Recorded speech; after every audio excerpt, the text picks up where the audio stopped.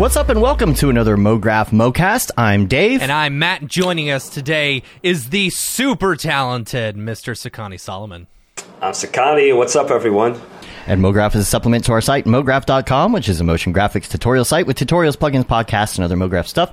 And on the show, we talk about everything ranging from motion graphics to Cinema 4D, After Effects plugins, render engines, doing business, doing taxes, being a contractor, or working for the man. You can email us info@mograph.com. Let us know what you think about the show. Questions, comments, concerns, queries, grievances, artist suggestions, show topic ideas. We're on Facebook, Twitter, Instagram, YouTube, TikTok, and mograph.com. Check us out there. TikTok. Did you see the TikTok I did this week for the camp thing? That was really good. I really liked that one. We almost did the thing with the fists, you know, and I didn't.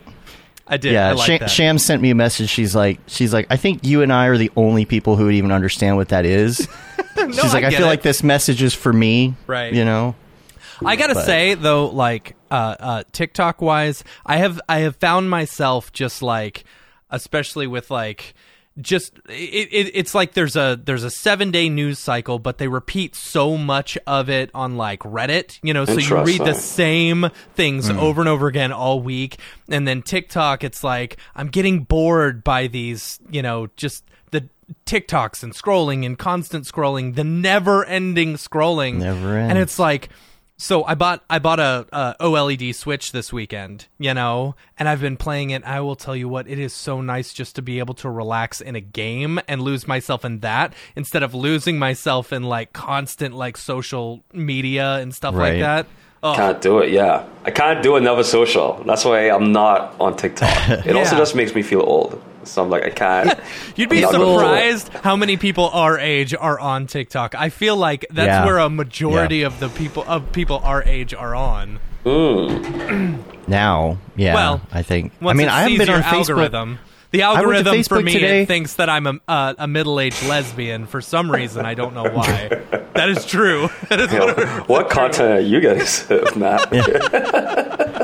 Yeah, I don't know. I haven't been on Facebook at all. I opened Facebook today and I had like just tons of just random notifications that I didn't care about. I'm like, I'm done with Facebook. I'm so done. Like, I got over the addiction. You know, now I'm addicted to TikTok. One addiction for another. I know. Right? Yeah. I'm done for the next. We short show today. Yes, for real. Short show. For real. Sakani's got a heart out, and so we're going to try and time this all out, and we're going to try and get right to the good stuff. We quickly, though, wanted to do a very fast Camp MoGraph update just to make sure everybody's on the same page before we get to it.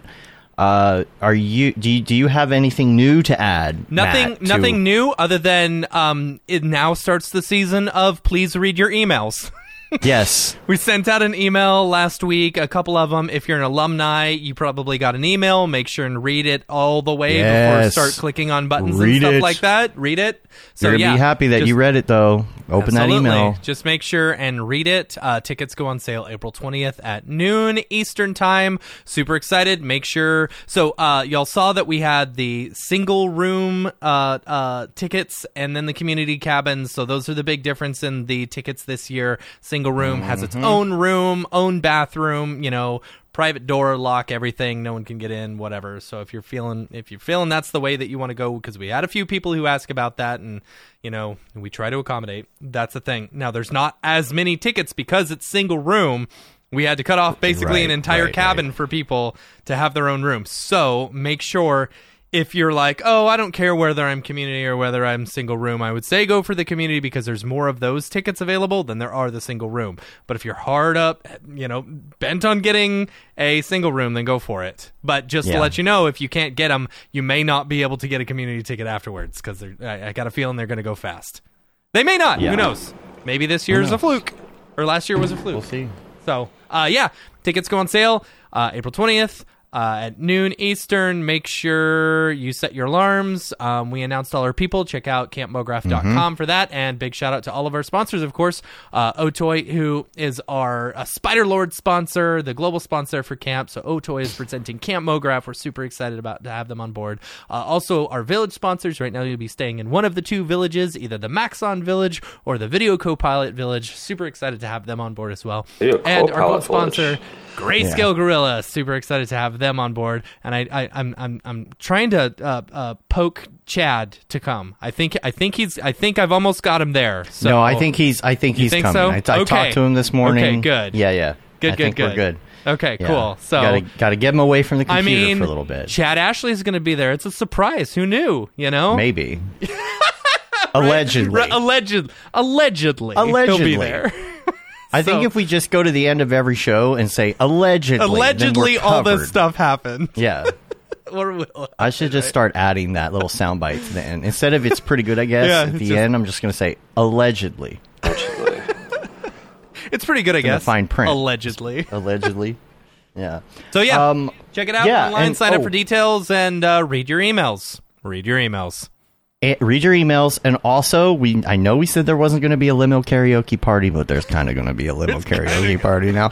So long story short, here's what happened. Winkleman hit us up, and he was sad that we weren't doing one. Yes. And so now we're doing one. So now, yeah. Nice. Mr. Beepleman. Mr. Beeps, Mr. Mike Beepleman. Yeah. So we are doing that, so look out for that. And the way that's going to work is I think we're going to do wristbands to get into the limos and go to karaoke. You will need from to the pinball find party. us if you want to get in. You know, we'll be checking all the limos and everything for people who are hopping in. We got super cool. Do you want to talk about the karaoke rooms? Can I let's wait for next week. Let's lock it all in because we're still working on the limo reservations. Not that many tickets. So yeah, I believe there will be. Oh, how many per cabin? There will be anywhere from 4 to 5 people per cabin. You know, it sleeps 12, but we always try and keep it down to like 4 or 5 per cabin. The single room can actually fit like 6 to 8 people, but it's got its own like full size, you know, like bunk bed thing or whatever. So cool.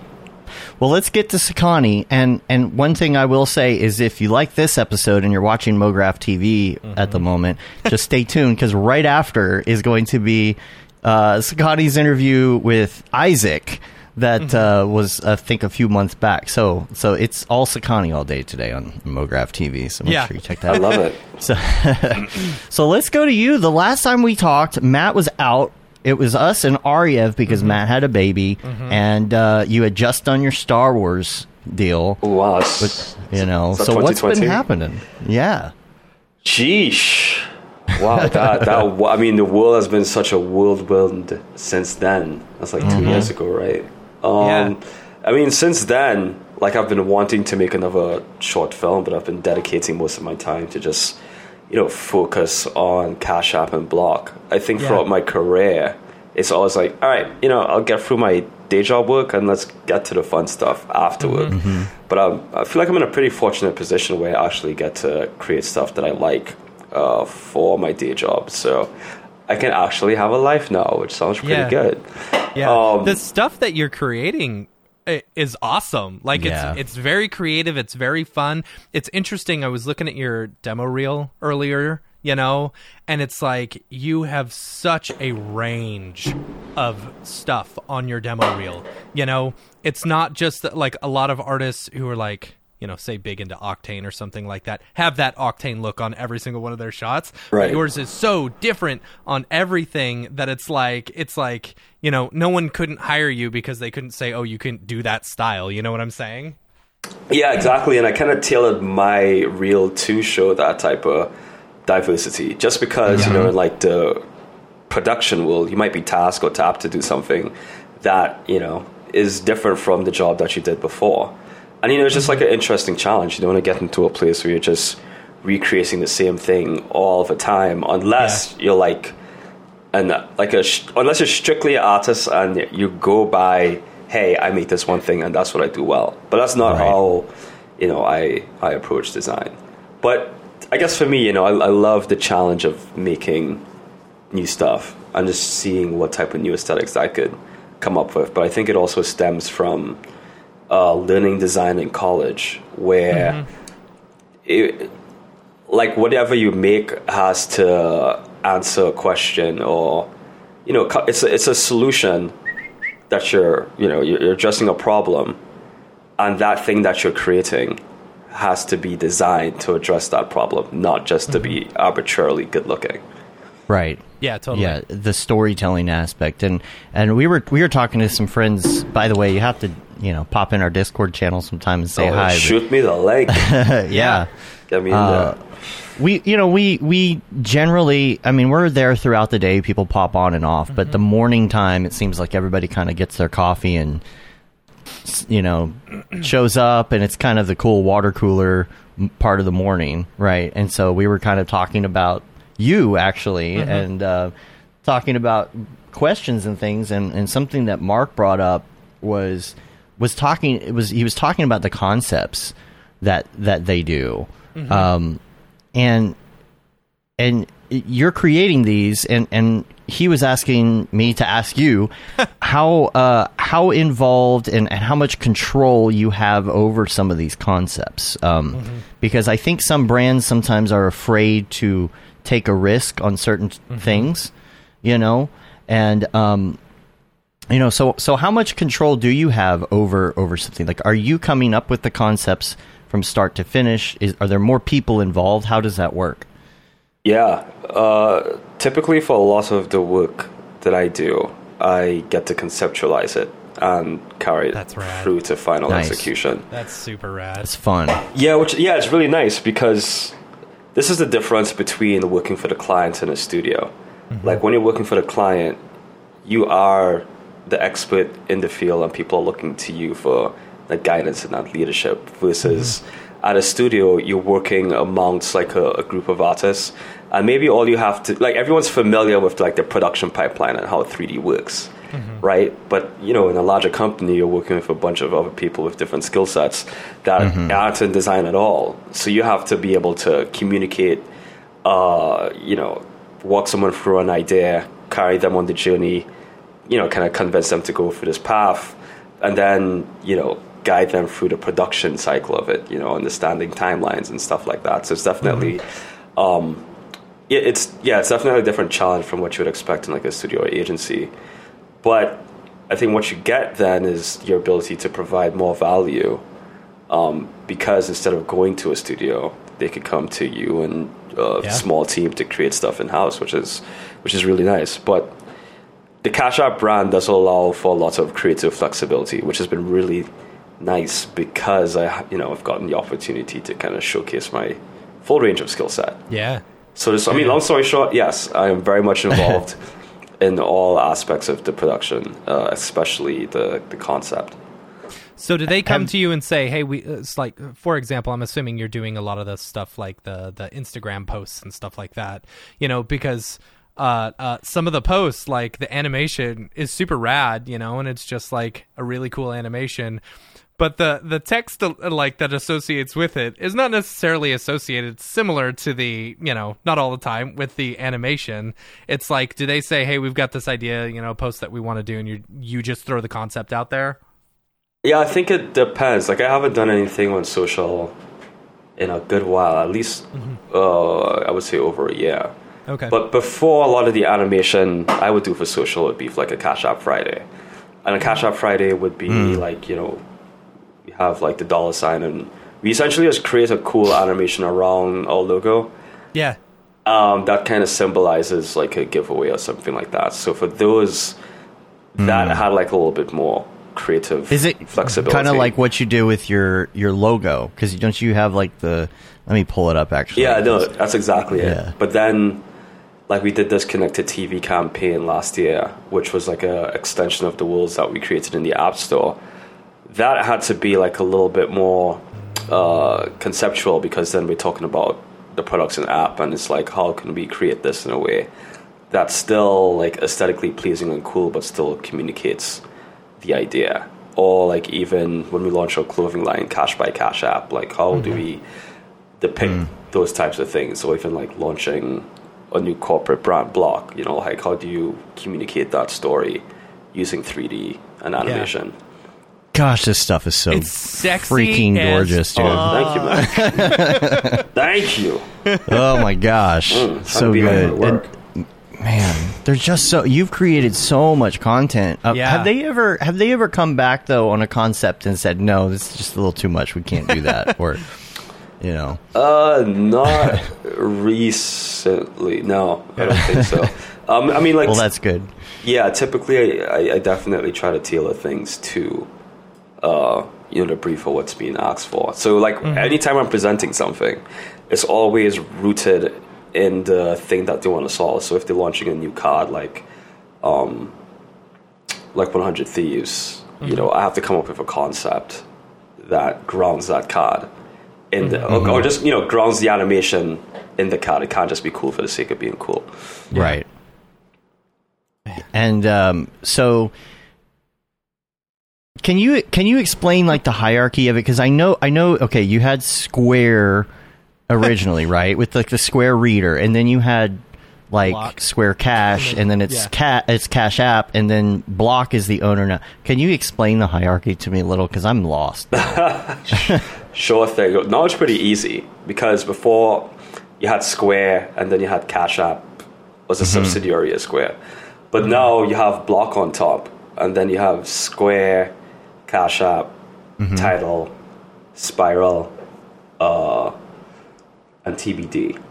So there's like these different business units all under the Block brand. Okay. So kind of like Alphabet or Meta or something, where they do like an umbrella, right? Yeah. Yeah, exactly. Yeah. Let me ask you this. So, I thought it was weird. No offense. I thought it was weird that it's like Sakane went to go work for like Cash App, versus like, oh, Sakane went to go work for Marvel, or Sakane went to go work for like one of these other like big like studios, or Sakane went and started his own studio. Not surprising. It's like of all places, and you've been there a while. Which is it must mean that the work and the value and like the stuff that they're giving you is very fulfilling. You know what I'm saying? Yeah, like I think I remember even going back to Imaginary Forces to visit a friend, and I was telling them, "Oh, hey, I look at Cash App." I was like, "Oh, what? Yeah, what? Yeah. Why would you do this? This doesn't make any sense." But for me, it's always about where can you provide the most value, and who is able to, leverage that value and compensate you as well. Yeah. So, like, when you think about the traditional, I guess, agency studio model, you have your client, you have your agency in the middle, and then you have, like, the studio. Sometimes you have the client and the studio. And every tier you go down lower, like, money has to filter through a layer to get to that person. Right. So I remember thinking that, even back from my days at Imaginary Forces, being like staff, I would see freelancers come in. They would come in, they would make more money, and then when their booking was done, they dipped, and then I would have to pick up the slack from whatever they left off. And if they wanted to raise, they just raised their days. I was like, oh, cool, they're leveraging their time in a better way, so let me go try do that. Cool. Then I had the opportunity to work at Apple, and I think that really, I did a freelance gig there. That really kind of opened up my eyes, like a whole different playing field, which is tech, that I think more and more people are starting to migrate in. Just because the rates, larger day rates, larger compensation in general, but also when you're working at the client, you're providing more value, because then you're having you execute the work versus paying a studio to do it, which, in turn is saving them a good bit of money. So then the opportunity to work with Cash App came up, and it was really interesting because they had a brand that allowed for creativity and, some flexibility, but they had zero infrastructure, like no PCs. Like, I had to build that infrastructure from the ground up. But, there was a lot of learning from my end, because now I wasn't just, creating, let's say, like, the goal isn't just to make something like a title sequence. You have to make something, but it has to be functional. Like, say, for example, if you put a post out, you see how it performs. And, that's something you have to keep in mind as well. But for me, the thinking was, hey, I could come into this tech company and offer a skill set that they don't have in-house, which in turn saves them money from going to a studio. But the quality of work that they can get would rival, or it would feel premium, like it did come from a studio, which in turn is valuable for them, especially in a field that we do have other competitors, and we need to find a way to stand out from a brand perspective. So that, I guess, was some of that initial thinking back then. It's always about like, where can you leverage your time better? Hey, this is Dave. I just wanted to stop for a moment and thank our sponsor, Otoy, the creators of Render Network and, of course, Octane. But I don't have to tell you that. You know who they are.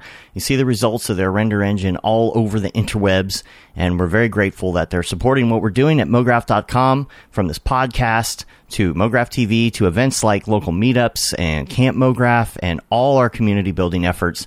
We can't wait to show you what's in store, all thanks to their support. Go check them out at otoy.com. Now back to the madness. That's got to be fun, though, doing like the infrastructure, like getting to have a budget and say, oh, I'm going to get all these computers and plugins and all the things, When you started, was it just you? And have you branched out to like hire more people? Yeah, are there more people? A great question. So I sat on a brand team where we had different people doing different things, like graphic designers, like 2 creative leads, technologist, but I was the only like 3D motion designer. So now I have a team of 5 people, but then like nice, our design team just across brand and product is like 100 people. It's huge. But yeah, like everyone wears different hats. There's just, when you get into an organization like that, you have to start thinking about the business as well, and just start taking into consideration a whole other slew of things besides the motion graphics, from like team organization to just how the organization is structured, how process work in terms of intaking work, best practices for getting that work done, being able to present and coordinate with cross-functional partners. It's just like a lot of different business things. Like you have to be familiar with research and just a lot of other things you have to filter in on top of being able to work on best in class motion graphics in 3D. Right. You got to be able to combine that and find a happy medium, be a translator, I'm sure, in a lot of situations. And then like when you're coming up with these concepts and things, are you able to, like, do you have time to do like R&D? Do you do like experiments and throw them at anybody, or do you just do it for yourself, or do you have time even to do experiments? I think it depends on the project. Usually, no. So I have to be, I guess, very intentional with my process and be like, this amount of time to get this design in a good place, because I need to move over to the next part of the process to get that done. So, yeah, I mean, it ebbs and flows. Some projects I have like weeks, some projects I have months. But months might be 2, 3 at max. How many projects are you working on at a time? At any one time? Depends. Like, because some projects I'll be on in different capacities. Right. So some will be oversight. So I'm probably on like 3 or 4 projects right now. But again, in just different capacities. Yeah. There's so much stuff when you look at your reel too. You have a lot of cloth. You've got a lot of threads and hair, and all these very detailed, intricate textures and things. Is there anything recently that you've been messing with a lot that's really like helping you push forward in design, or are you Cinema 4D and render engine of choice all day, or have you been like moving into other areas? Man, I haven't really had the time. It's so tricky now because there's so much more 3D to look at that people are getting used to things. So remember back in the day, like all these sick Man V Nike ad stuff, like that even is becoming a little less impactful. And I think it's because I think a lot of the stuff they did worked well because it was rooted in an idea and it helped the story or like whatever they were presenting. And like now the way we even ingest the work, like we're scrolling, we see something, we kind of move on. And like sometimes if it's just like a cool effect, but there's no kind of tie, it doesn't like help to push forward an idea or a story, then for me at least, it's cool, but it's kind of like I've seen this, and I think what I've been putting more emphasis on is design.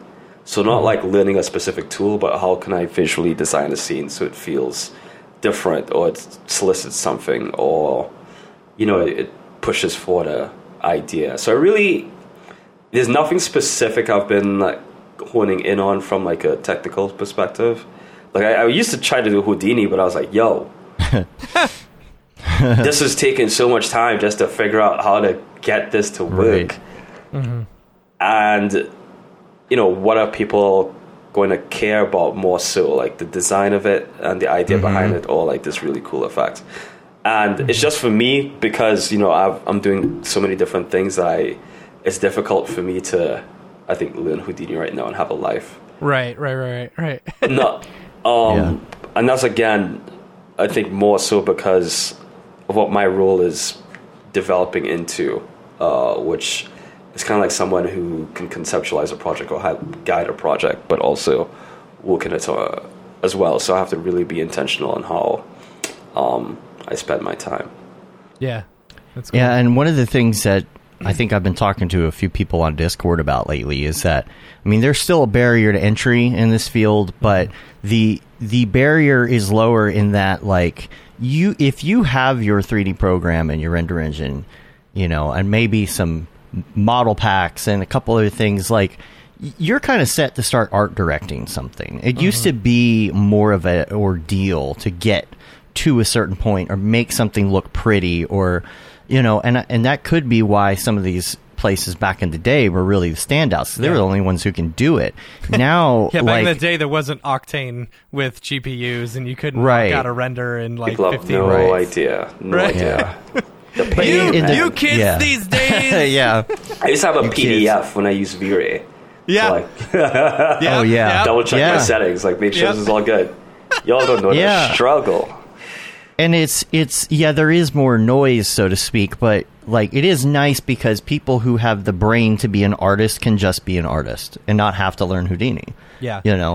And have all of those pieces of software and assets at their disposal, which is really nice. So you can just jump in a scene, put some lights in there, art direct something, and get down to art right away, as opposed to how do I set up the sim? Hold on, let me watch 4 hours of tutorials first. Yeah, right. You see, I would argue too that I think that makes the bar to entry even more difficult, just because like you pop out a photorealistic render in 2013, 2014, like you're a god. Yeah.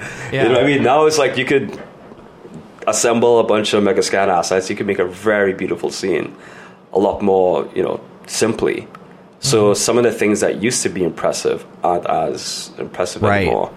Exactly. So now everyone's always like, oh, what's that extra thing? And then that was Houdini, like, oh, damn, bro, these Houdini sims are wild. I think that's still very, very impressive.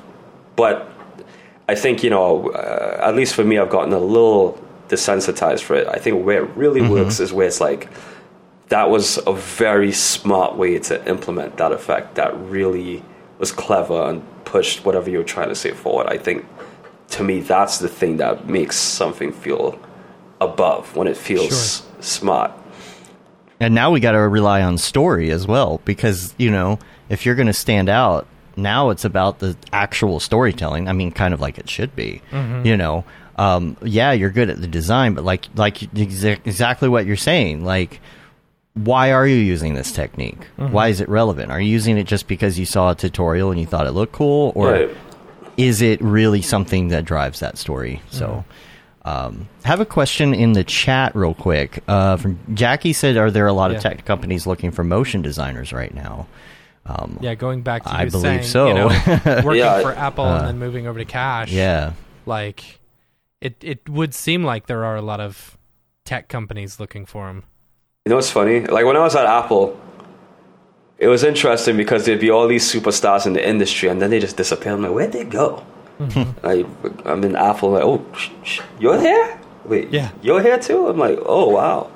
So a lot of people were just kind of like secretly making this transition, and getting the bag. But I think what you get too is like some really good work-life balance. At least when I worked there, I would leave at 5 most days, and you get there at 10.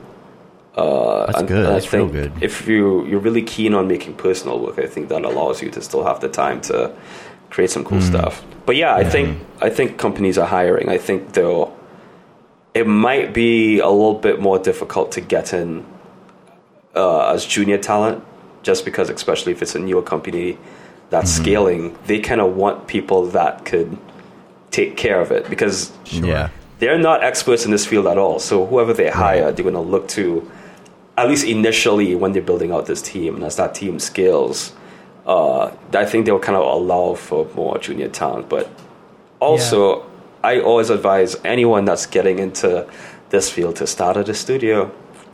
Go to the place I agree. where you'll learn the most. Do not think about the money.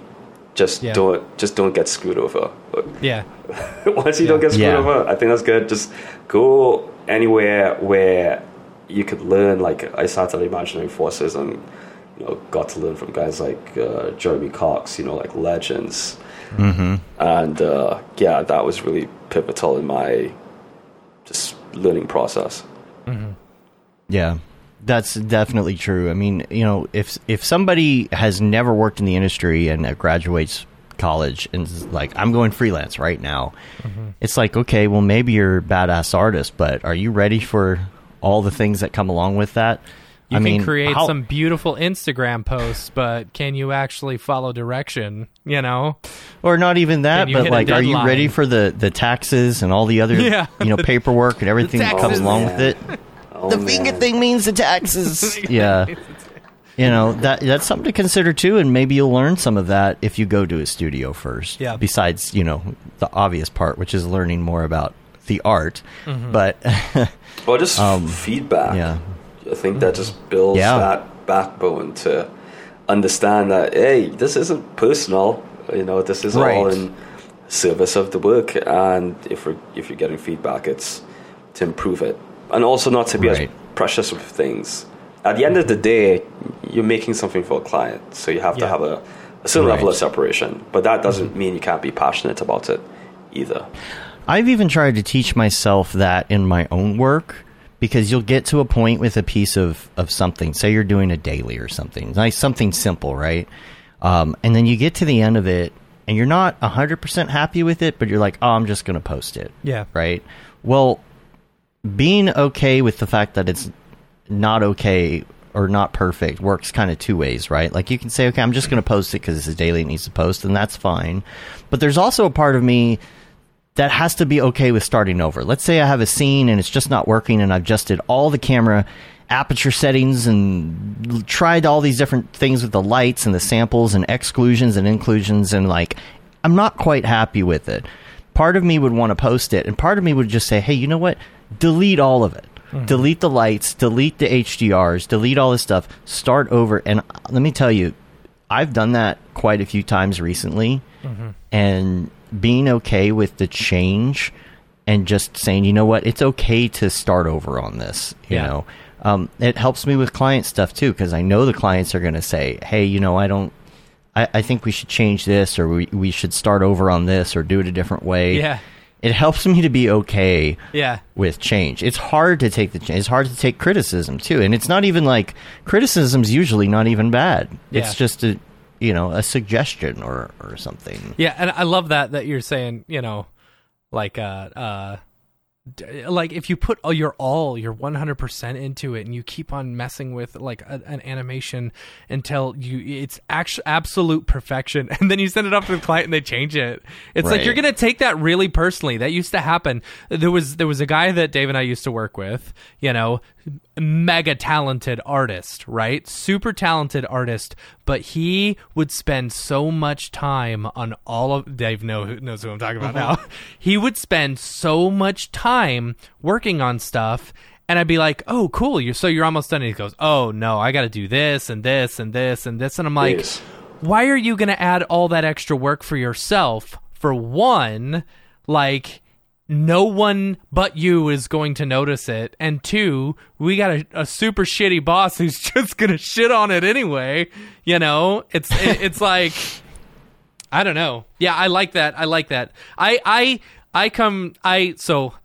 One of my first jobs was Domino's Pizza, so I was all about speed, right? And then the first like studio job that I got was working for like a really crappy mom and pop studio where anyone off the street could come in and you could edit, and they're paying editing wages out of their own pocket and stuff, and so we always tried to get them out as fast as possible. So I became almost a factory myself to try and get it done. So I learned very quickly not to take things too, not take things too personal or whatever. Just be able to get it out. The hardest thing for me, it's not really about somebody changing something, right? It's about the technicalities of it, right? So like if somebody presents you with a list of changes, I imagine by now you're probably pretty callous to like somebody sending changes, right? They're going to send you changes and say, hey, we want to fix this light or change this color or whatever. I'm assuming you don't really get your feelings hurt by anything like that now. But when the thing that runs into an issue with me is when somebody asks for a change and it's so technically out of the scope. That I'm like, I don't know how we're going to do that. Or that's, you don't understand what you're asking for. You know what I mean? Right. Do you have to deal with people saying, oh, well, why don't you just make it do this? And you're like, you understand that that's going to take like 7 days and 10 people, right? And 15 servers. It's explaining that. It's be like, look, we can do this change, but this is what it's going to do to our production timeline. And, it's going to implicate the project in this way. If you're comfortable with that, we can do it. Or if you think it's a bad idea, this is why you walk them through that process. Like, this isn't the way to go. This is why. If they still want to do it, you just explain to them the implications. If they're okay with it, then they do it. I mean, ultimately, they're paying for it. But I typically don't run into a lot of that to the point where it feels that drastic. But I like to take feedback and sort through it. Okay, this makes sense, this doesn't, and then you kind of pick and choose. And it's really all about communication and walking people through the process. Hi, my name is Sashia Dumont. I'm a writer, actor, and filmmaker. Hi, my name is Paul Robinson. I'm a director, DP, and filmmaker. We are the creators and hosts of the Go Gorilla Filmcast, an online source for all things indie film. We are a husband and wife film team and co-owners of Send 3 Productions, and we started this podcast for filmmakers like ourselves who were producing on micro budgets with skeleton crews. Go Gorilla is a weekly podcast that features various talents in TV, film, and web series productions. We've interviewed filmmaker powerhouses like Kestrin Pantera, Richard Raymond, Alex Ferrari, Cassandra Ebner, and Ryan Connolly.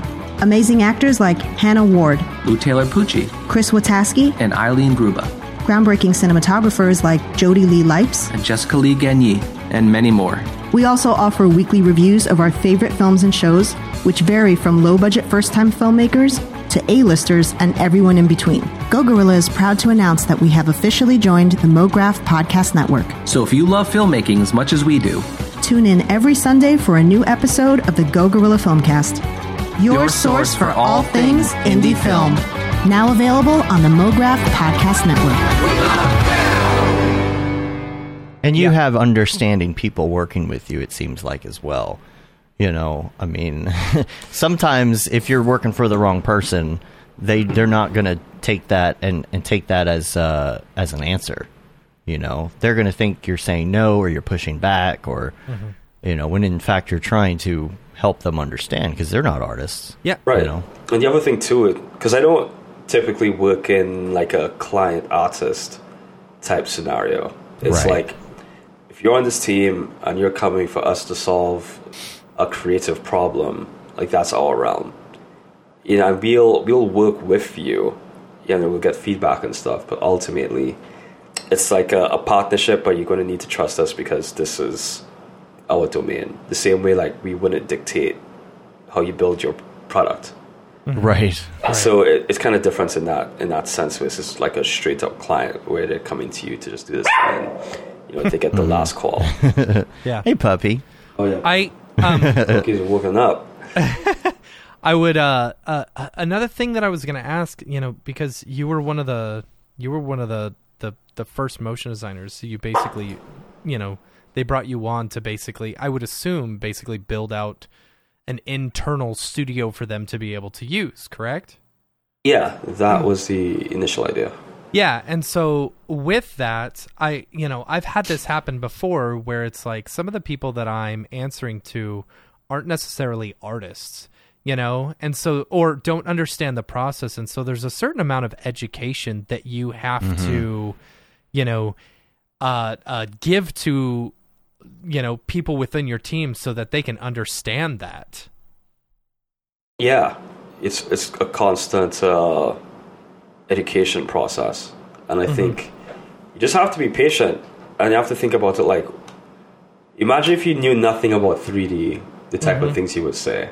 And it's, if you come into a scenario with that type of understanding, then it just makes the process a lot easier, because like, they don't know what they don't know, Right. and it's your job to educate them on what they don't know. And hopefully, if they're reasonable, they'll understand. Like, say if they have a request that feels outlandish, if you walk them through the process, they'll get it. And Yeah. that's why so much of being like a professional motion designer is your ability to communicate and work with people on top of being able to execute. Absolutely. There's a lot of clients that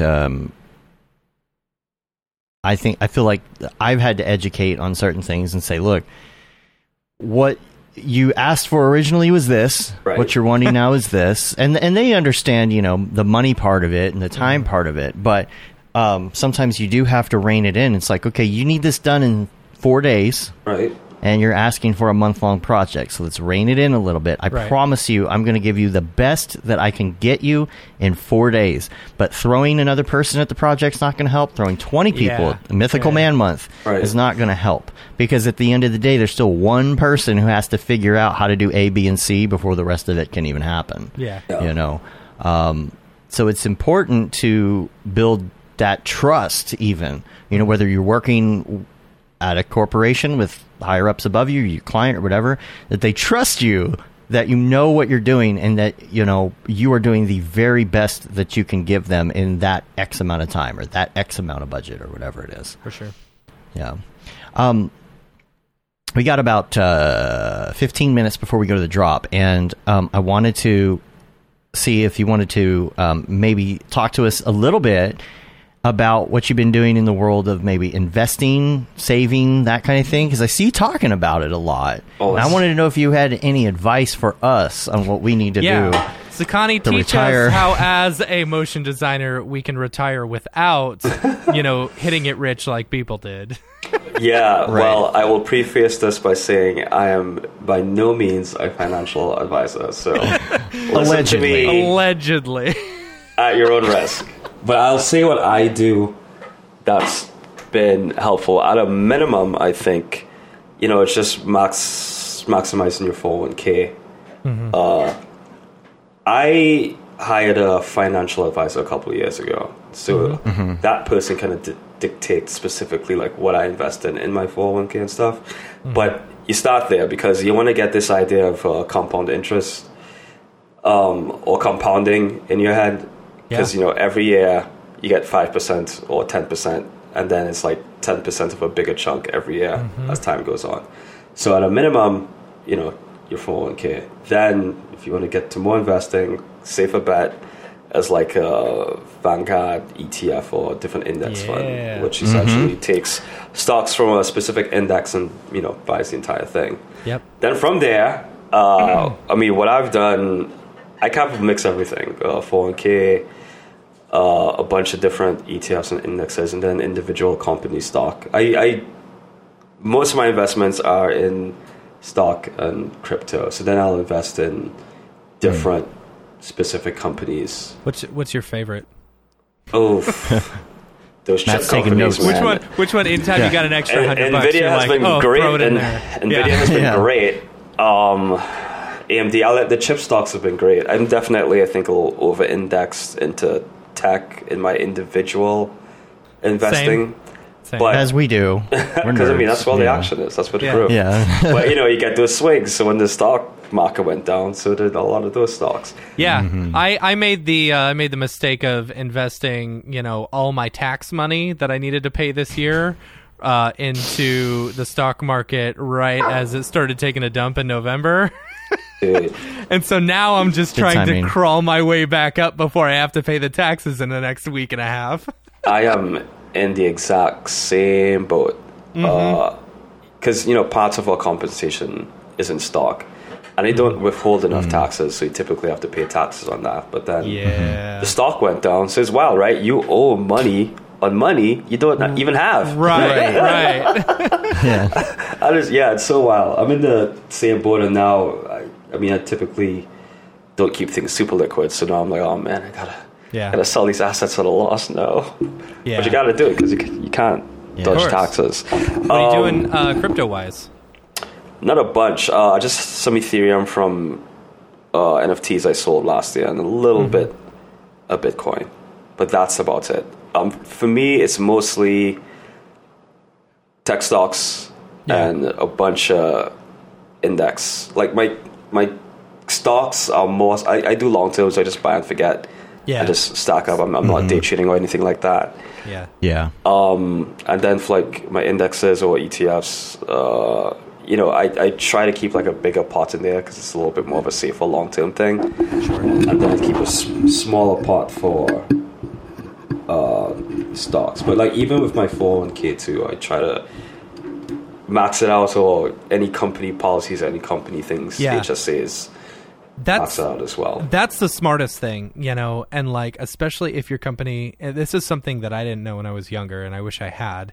If a company offers you like 401k matching or whatever, you better be throwing as much as you possibly can into that, like any sort of matching at all, like 100% throw it in there, because otherwise you're just going to be like, you're just going to be spending it on coffee anyway. Right. Right. Avocado toast. Avocado toast, yeah. Yeah, one thing I didn't do when I was freelancing, like I didn't contribute to a 401k. I did have like an IRA, but I didn't. I think you invest enough, so I'm playing a little bit of catch up. But I think I'm same here. still in a I good got a place. lot to catch up. I was going to say as well, it's great to start early. Even as a freelancer, get those right horse, but definitely tucks some stuff away in investments to grow for the future. And that's the thing with I saw all these people balling out with all these NFTs last day. I'm like, that is all.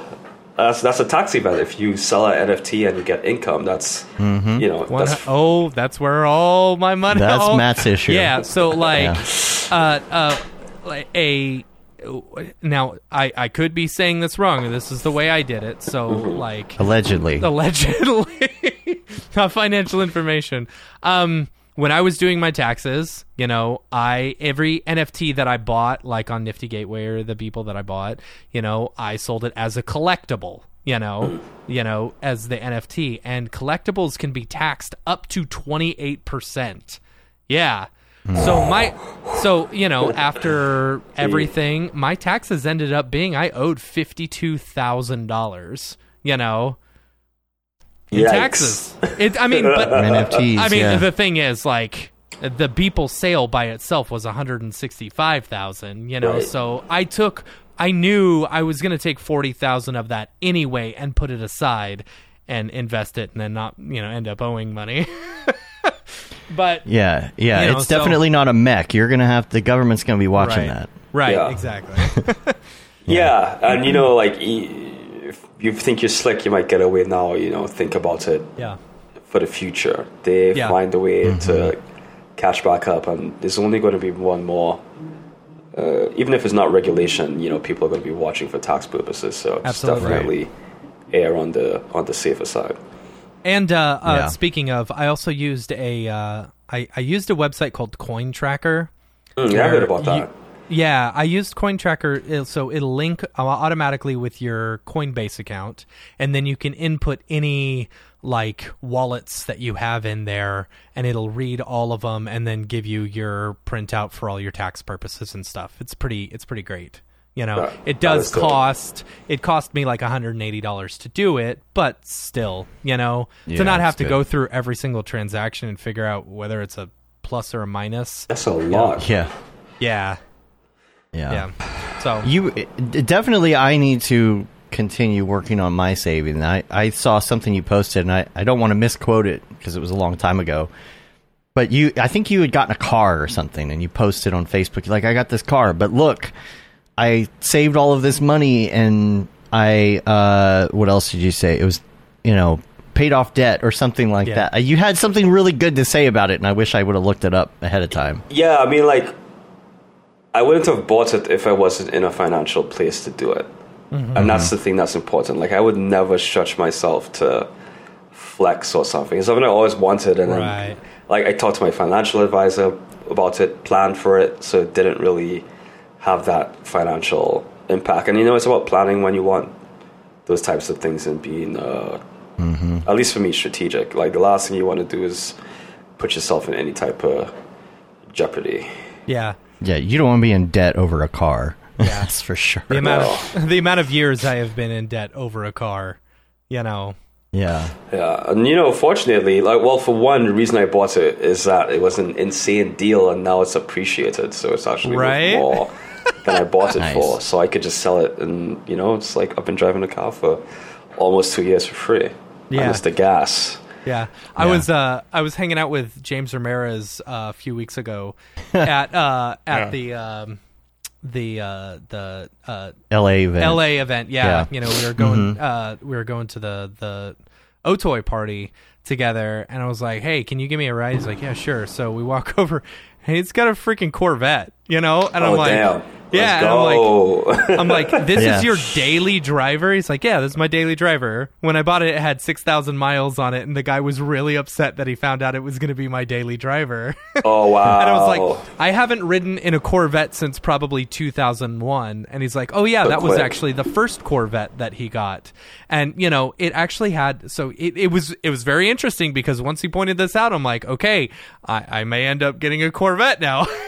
I mean, trust me, it goes quick. You don't want early 2000s GM cars. I'm going to stop you right there. So he said, you know, the one that he bought, it was older. The first one that he bought was older. It was a 2001, and it had like, you know, 80, 90,000 miles on it. And he ended up only buying it. It only cost him like $15,000. You know, that's great. Which is, I mean, that's how much I paid for my freaking Ford Focus back in 2005, right? Yeah. And it's like, okay, you can either spend it on a really awesome car, or you can spend it on a really crappy car, you know, like I did. Crappy new car or awesome old car? Crappy new car or awesome old car, right? Yeah. And he's like, yeah, and he drove that thing for like 70 to 80,000 more miles, and when he sold it for $8,000. So it only ended up costing him $7,000 for the whole car. You know, pretty good, right? Yeah. It's like that's a pretty good investment right there, I would say. Versus my Ford Focus, which I paid $15,000 for, and I sold for $1,000. Are you upside down? Oh, I was upside down the whole time. Yeah. I rolled that car into another car, and then that car into another car, and then finally I got car into a ditch. No, and then I got Beeple money, and I finally paid off all my car payments. There we go. Gosh. This is the thing too. Like, I remember going into this tangent about like the supercar market, and apparently a car will hit its depreciating curve and then plateau, where it goes to a price and it typically doesn't go any lower. Like, say for example, I'm not sure if this is the case for the Lamborghini Gallardo now, but it like bottomed out at like, I guess, 90K to 120K.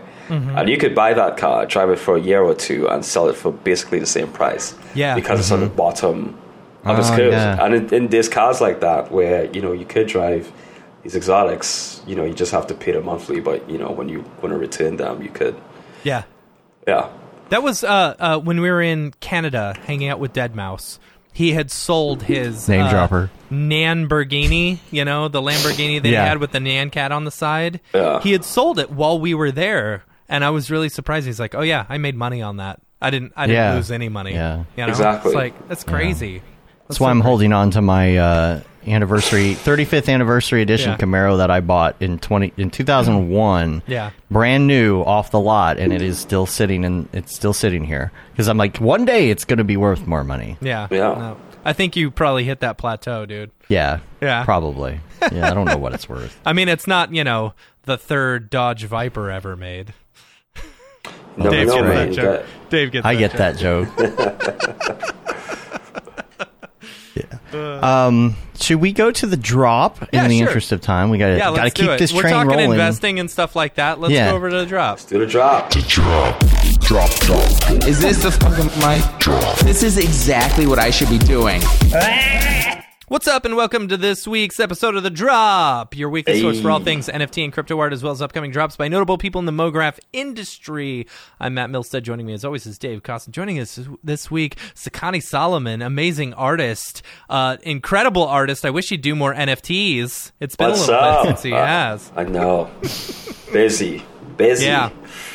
Yeah. Yeah. Let's go You want to into... get into this week's? Yeah, let's just do the main drops. Nifty hadn't updated their stuff. They only had a couple days, but actually, Maker's Place has a lot of drops this week. Surprisingly, where the heck is my drop list? MoGraph don't Live, know. there it is. I can name it too. Okay. Yeah, I'm in Notion. And I'm like, where is everything? Okay, first up, let's go to today, April 4th, Goldweird. One of the very Goldweird. original artists on Nifty Gateway from a couple years ago. Did the little crystal characters A and stuff couple like that. years ago. You mean like 11 months ago? No, what? No. Oh, yeah. Like this whole explosion was only like Yeah. a year ago. Yeah, so Goldweird was one of the first people to drop on Nifty, and so they're doing a drop today, which is cool. And then the next one, this one is killer. I think the work. So Rinzin and David Gao, this stuff, I saw this one, and this one was my absolute favorite of the day that I looked through. You got that, Dave? It's on Instagram. I'm looking for it. Oh, okay. There's two links. That's why I'm confused. All right, Yeah. here you go. This one right here. This Instagram one, so cool. Oh, that's cool. Yeah, it's called Four Portals, super cool work. I really dig it. You get your standard crystals like you see in all NFTs nowadays, but I love the addition of the portals with it. I think that's a really good. I mean, if it tells a doesn't have a story. crystal, is it really an NFT? Right, that's true. I mean, Or if it doesn't have the Bitcoin logo or the Ethereum Right. crystal in it somewhere, sure. Yeah. All the tropes. All the tricks, Yeah. right? All right, then tomorrow, April 5th, Marco Mori is doing a drop. Really Oh, fun that is stuff. pretty. Yeah, I know, right? Really cool stuff. Good stuff. there's some good ones this week, man. Yeah, Look at that. really cool. Look at Like the- I love the jiggle effect on the hair or whatever. It gives me like really creepy Brilly vibes, Brilly vibes. Brilly vibes, like yeah. the it looks like the little things. I forget Yeah. what it's called that people have a fear of. Yeah, Yeah. I know what you're talking about. You know why this reminds me of like Zelda or something? right? Yeah. You're like a Majora's like a- Mask or something. right? Dude, speaking of, I tried playing Breath of the Wild the other day, and it's supposedly like the best Zelda game ever. I couldn't get into it. Everyone's gonna hate me, but I could not get into it. It was too hard. Like, give me some Animal Crossing. Give me some Pokemon Arceus. I'm good. I haven't played a Zelda in a minute. Yeah. It's been a while. But yeah, I just don't have the patience for those types of games anymore. Right? Yeah, I Pokemon know. Arceus is great. I really like that one. That one's like open world. You just throw Pokeballs at Pokemon and catch 'em. Arceus, is that a Arceus. Greek thing? No, Arceus? it's the name of like the Pokemon god. Oh, Arceus. okay. Yeah. Well, it kind of sounds like it. Yeah. All right. Greek god. Speaking of Greek, Speaking, okay. Okay, so yeah, that's it for Nifty Gateway. That's all I got so far. Maker's Place, moving over to Maker's Place tomorrow. Leo Calliard is doing a drop. This one's called Speaking of Greek. Meta Statues. Oh yeah, speaking of Greek, I love that. See, Yeah, you like the segue? It's like Greek statues with VR helmets, or like there you go. There's your typical. There's your Bitcoin. There's your Bitcoin. Yeah. Yeah. Pretty work, of course. Yeah, absolutely. Yeah. But I like it. Do you think we're only going to ever get collectibles now? I don't know. No. Okay. So as far as NFTs go, no. I think the term NFT and this is just my personal opinion, allegedly, I think the term NFT is probably going to stick around with art, and people will always see digital art, being sold as non-fungible tokens, whatever, on a smart contract is always going to be, seen as NFTs, and these collectibles as well. They're NFTs. What's going to happen is a big company like Nintendo or Sony or Xbox or whatever, some video game maker probably, what they're going to do is they're going to rebrand NFTs, and they're going to call them like digital assets or something, right? Digital assets. Oh, you can download your digital asset. You can have your own wallet, or they'll change it, or your own vault or something like that, right? It doesn't sound as scary. It doesn't that way, sound right? as scary, and it doesn't sound like crypto, and it doesn't sound like NFTs, but basically it is the exact same tech, they'll say, look, you've got these digital downloads that you can buy, and then you can play across all sorts of things and blah, blah, blah. It's the same stuff. And what you can do is, since it's written, it's in your wallet or whatever, you can resell it, blah, blah, blah. Right. It's basically using the same, tech that NFTs is using. They're just rebranding it as something that doesn't sound so something not scary. It doesn't sound so crypto bro-y, because I think that's one thing that the NFT side has, a big negative. You get these people, hey friend, GM everyone, Friend. and it's like, no, dude, like that's whatever. It's very. I'm gonna ape into this. And it's I'm like, going to no. talk baby talk about NFTs. Yeah, it's like this is the thing I don't get, right? They're like, we're building this open, decentralized net, but yet there's all these kind of clicky type terms you have to use to be part of the community. Yeah. And who will dictate who is the community if it's supposed to be open for everyone? Yeah. And it's really, that's the thing about the space that rubs me the wrong way. It's a little bit contradictory in my opinion, because everyone's trying to be like, especially on Twitter, the know-it-all or like the true crypto person. Like, why can't you just be someone who likes art and doesn't have to change their profile picture and put 100%. GM? Like, 100%. it doesn't need to be, and that doesn't make you any more or less authentic than the other person just because you do this stuff. Yeah. See, for me, I feel like the NFT space, sure, you're going to get these people who are really big into the NFT space, but I think it's eventually going to get to the place, like right now, NFTs have taken over like Instagram and stuff like that. No more are people just creating Instagram posts in order to create cool work and put it out there. Right. I think a lot of people, a bunch of people are creating NFTs, but eventually it's going to get to the point where you're able to do both. You can create cool artwork, you can display your artwork, you can show it, you can present it similar to the way you can in Instagram, but then you can also sell it if you want, and it's like, it's not going to be so spammy. It's not going to be so, hey, buy my NFT, blah, blah, blah, blah, blah. It's going to normalize, hopefully. It's going to normalize, absolutely. Hopefully. So an artist can be an artist, and if someone wants to appreciate the artist, they can buy their work for, nothing, or like $1, or they can buy it for $1,000, depending on the worth that they give to the, that the artist gives to their work. Because I agree. I think we got a comment last week about it on Instagram. It's like, about the negative parts of NFTs, and I completely agree with that. Absolutely. Like, kind of the stuff Matt was talking about last week too. Not a huge fan of NFTs. Yeah, that was a spicy episode, and a lot of people like really like responded to it. I was like, wow, okay, but they're not wrong in that there are some toxic parts of NFTs. It's about, well, what positives can we take out of this, and what good things can we continue to use? I think there's a lot of good things. Like it's a means for people to actually capitalize on their digital art, which is 100%. I think that's amazing. For me, some of like the cultural things about it are a little dicey in certain places, but that's not a comment on the entire community. It's just specific aspects, and I feel like everyone should be able to tackle or approach NFTs how they wanted to. And you don't have to, do all the tropey things that people do. If you just want to post your stuff, sell it, that's cool. But yeah, that's the thing. That's what I miss too. It's just scrolling and just seeing cool art for the sake of seeing cool art and not Yeah. being like, oh, buy this. Yeah. There's a void for sure. There's a void in that, you know. Well, Yeah. But I'm just going to No, say, go ahead, too, sorry. that just also impacts how the work is created, too. Now it's like these little vignettes or these little collectibles. And It's that's all technical. It's not artistic, right? Yeah, Like, I just miss that little, even if it's 20 seconds, something that like explores a new idea, a new theme. You don't really see that as much anymore. Especially with the collectibles. Like collectibles, everyone's just hoping that they can get the next ape, you know? Yeah. Like, oh, that these collectibles are going to turn into the next ape. And it's like, you know, then you see like Mechaverse.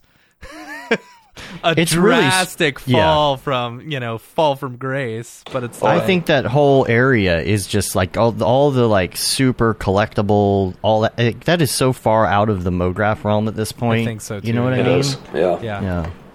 I don't know. For me, I really love good artist art. And another crappy part about this is like in early days of Nifty Gateway and early days of NFTs and stuff, I started collecting certain people's art, you know, because I really enjoyed their artwork, you know, like Blake Catherine, one of my favorite artists. I say it all the time. I love collecting her art.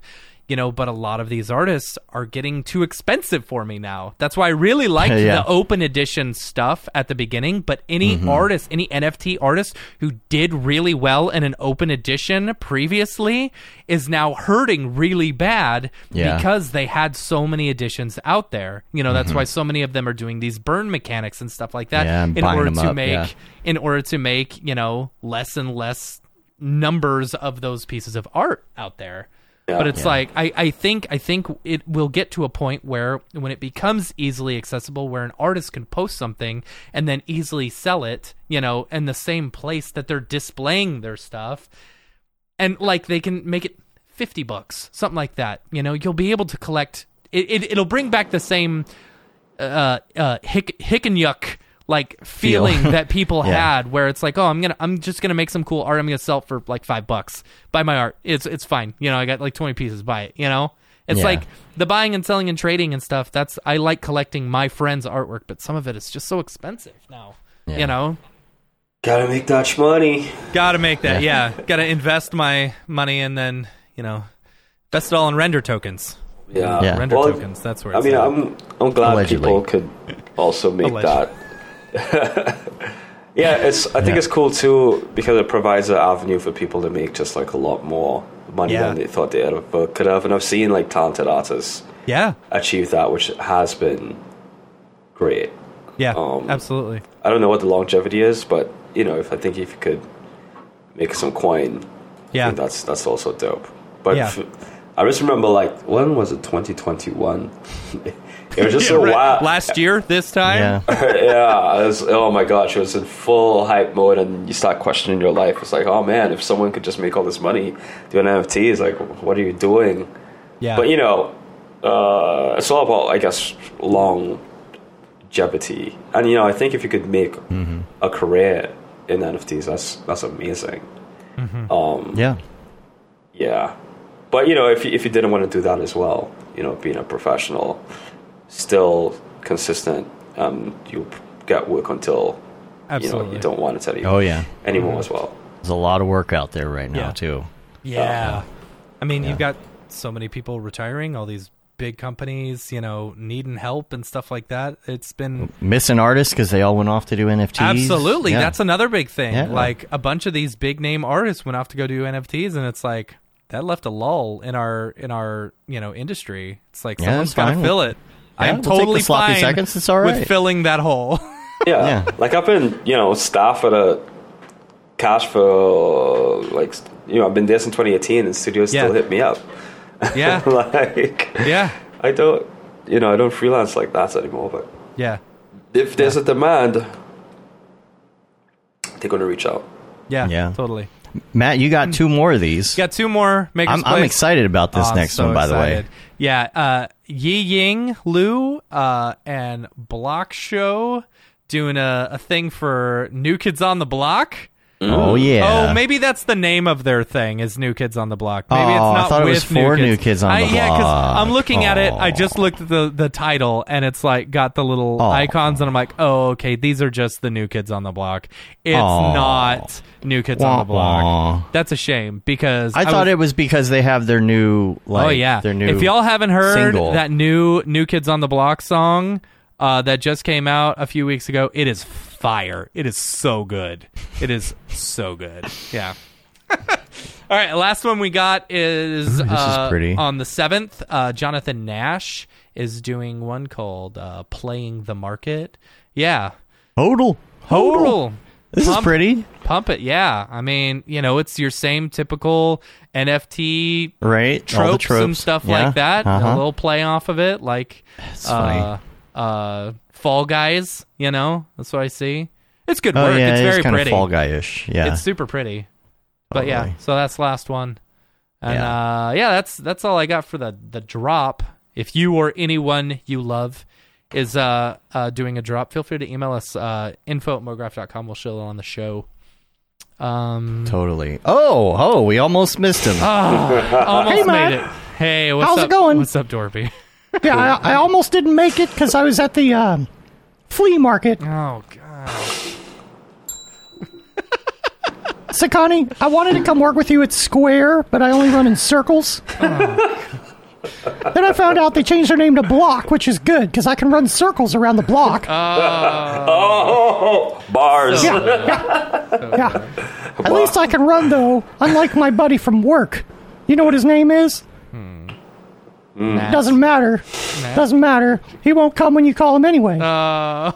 Yo, I will say that was a bar. I like to run around the block. Okay, bye. That was good. Short and sweet, Dorpy. That's good. I was genuinely entertained by that comment. Are you following anybody? Like, are you collecting anybody's any NFTs specifically? Not really. I'm just in the Twitter sphere. So you can't help but be on NFT TikTok. Yeah, you're going to see it. Yeah. TikTok, Twitter, NFT Twitter. Yeah. Oh, by the way, TikTok's still running? Okay, cool. What's up, no one's watching. It's okay. Just like the regular show. Yeah. Just like the regular show. Just right at home. Right. Cool. Why don't you play us out, Matt? Because I know we're on a time limit. Thousands and thousands of hours of content for no one to watch. There you go. It's the American way. Yeah, I already did it. And then you brought up Dorpy. So, yeah, let's get back to the regular show. Drop. Is this the fucking mic drop? This is exactly what I should be doing. And we're back to the regular show. Yeah. Connie, thank you so much for being on the show today. We got links. We're going to be putting links up in the show notes, and we'll link to your site and everything, and but also let everybody know where they can find you on the interwebs if they want to check out your sweet work. Got it. Are you Instagram? Just Are right you still now. Instagramming? Yeah. Vimeo.com/Sakani. Yes, I still use Vimeo. I'm not ashamed to admit it. At Sakani_Solomon for Insta. At Sakani _Solomon for Twitter. Okay. I'll make sure to put that in the notes. That's going to be hard to remember. Yeah. You got Cool. this, Dave. Oh, no, I'm lying. It's just at Sakani Solomon for Insta. I don't even know my own handle. Sheesh, I'm the worst. Dude, thanks so much for hanging out with us. It's been too long. We're jonesing to hang out with you in person again. Yeah. Like back in the day. Yeah, Chad hit me up. He's like, "You're not coming to NAV?" I'm like, "Damn." Yeah, everyone's super pumped. Now you gotta get cash to pay for that. Be like, hey, there you go. Is research. I really R&D. need you. R&D. Yeah, plus mental health. Plus mental health, right? Plus mental health. Yeah, I think it would be great one day too if you could, start presenting some of the work that we're doing. Formats on, I think. Mm-hmm. When you were in New York with us a couple years ago, you showed off that cloth stuff that you did. I think it was Marvelous Designer, and I would love to see more of what you're doing with some of this stuff. Oh yeah, that was a cool project too. Yeah.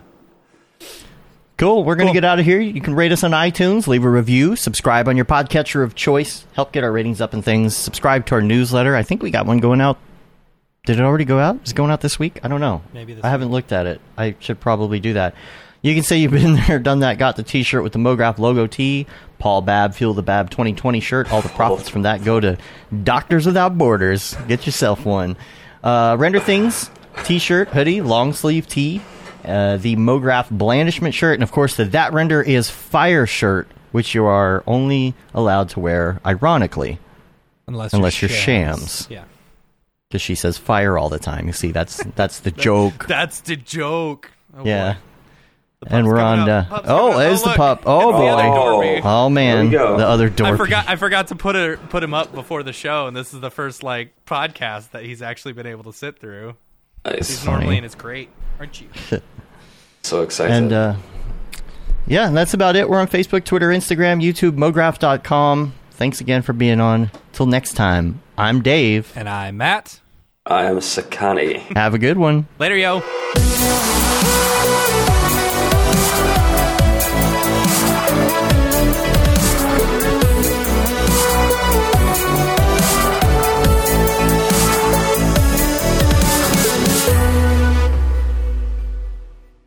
Allegedly. MoGraph.com, an online resource for motion graphic artists. Start your week with the MoGraph podcast. Industry news, interviews with your favorite artists, and terrible humor. Watch live shows and interviews from MoGraph events like NAB, SIGGRAPH, Half-Res, and local meetups. Our MoGraph Talks feature live demos and motivation from artists all around the world. Sometimes you gotta make stuff that you're not gonna put on your reel, and I'm not here to judge. What if Rick and Morty show up for the countdown at midnight? That's where I peaked in life, in my career. We gotta stop this thing, Rick! It's gonna kill us all! Hear from the people that create your software, design your render engines, and artists that are changing the face of modern motion graphics. You get that render done. Yeah, you better frame what? MoGraph tutorials and online classes will teach you about Cinema 4D, After Effects, as well as other popular software and render engines. Throw in the HDR Studio, take the render settings, pick the HDR, put a reflection, and gorgeous. Branch into new software. Learn time-saving tips, techniques, workflows, and lessons that'll keep you up to date in the world of motion design. Oh, brother, those are some of my favorite elves. I love projects that scare me. When our art director comes to us and asks for something that I had never done before, man, it gets me pumped. Join the conversation in our live sessions. Check out our plugins, or join the hundreds of daily active users in our Slack channel for technical help, advice, contests, or just to joke around. Real nice banana. Yeah, that's so funny. All right. I'm going to live forever. Subscribe today and get the latest updates on our YouTube and other social media channels. Take all your dreams and just do it! We don't care how you get here, folks. Just get here. Subscribe to MoGraph.com.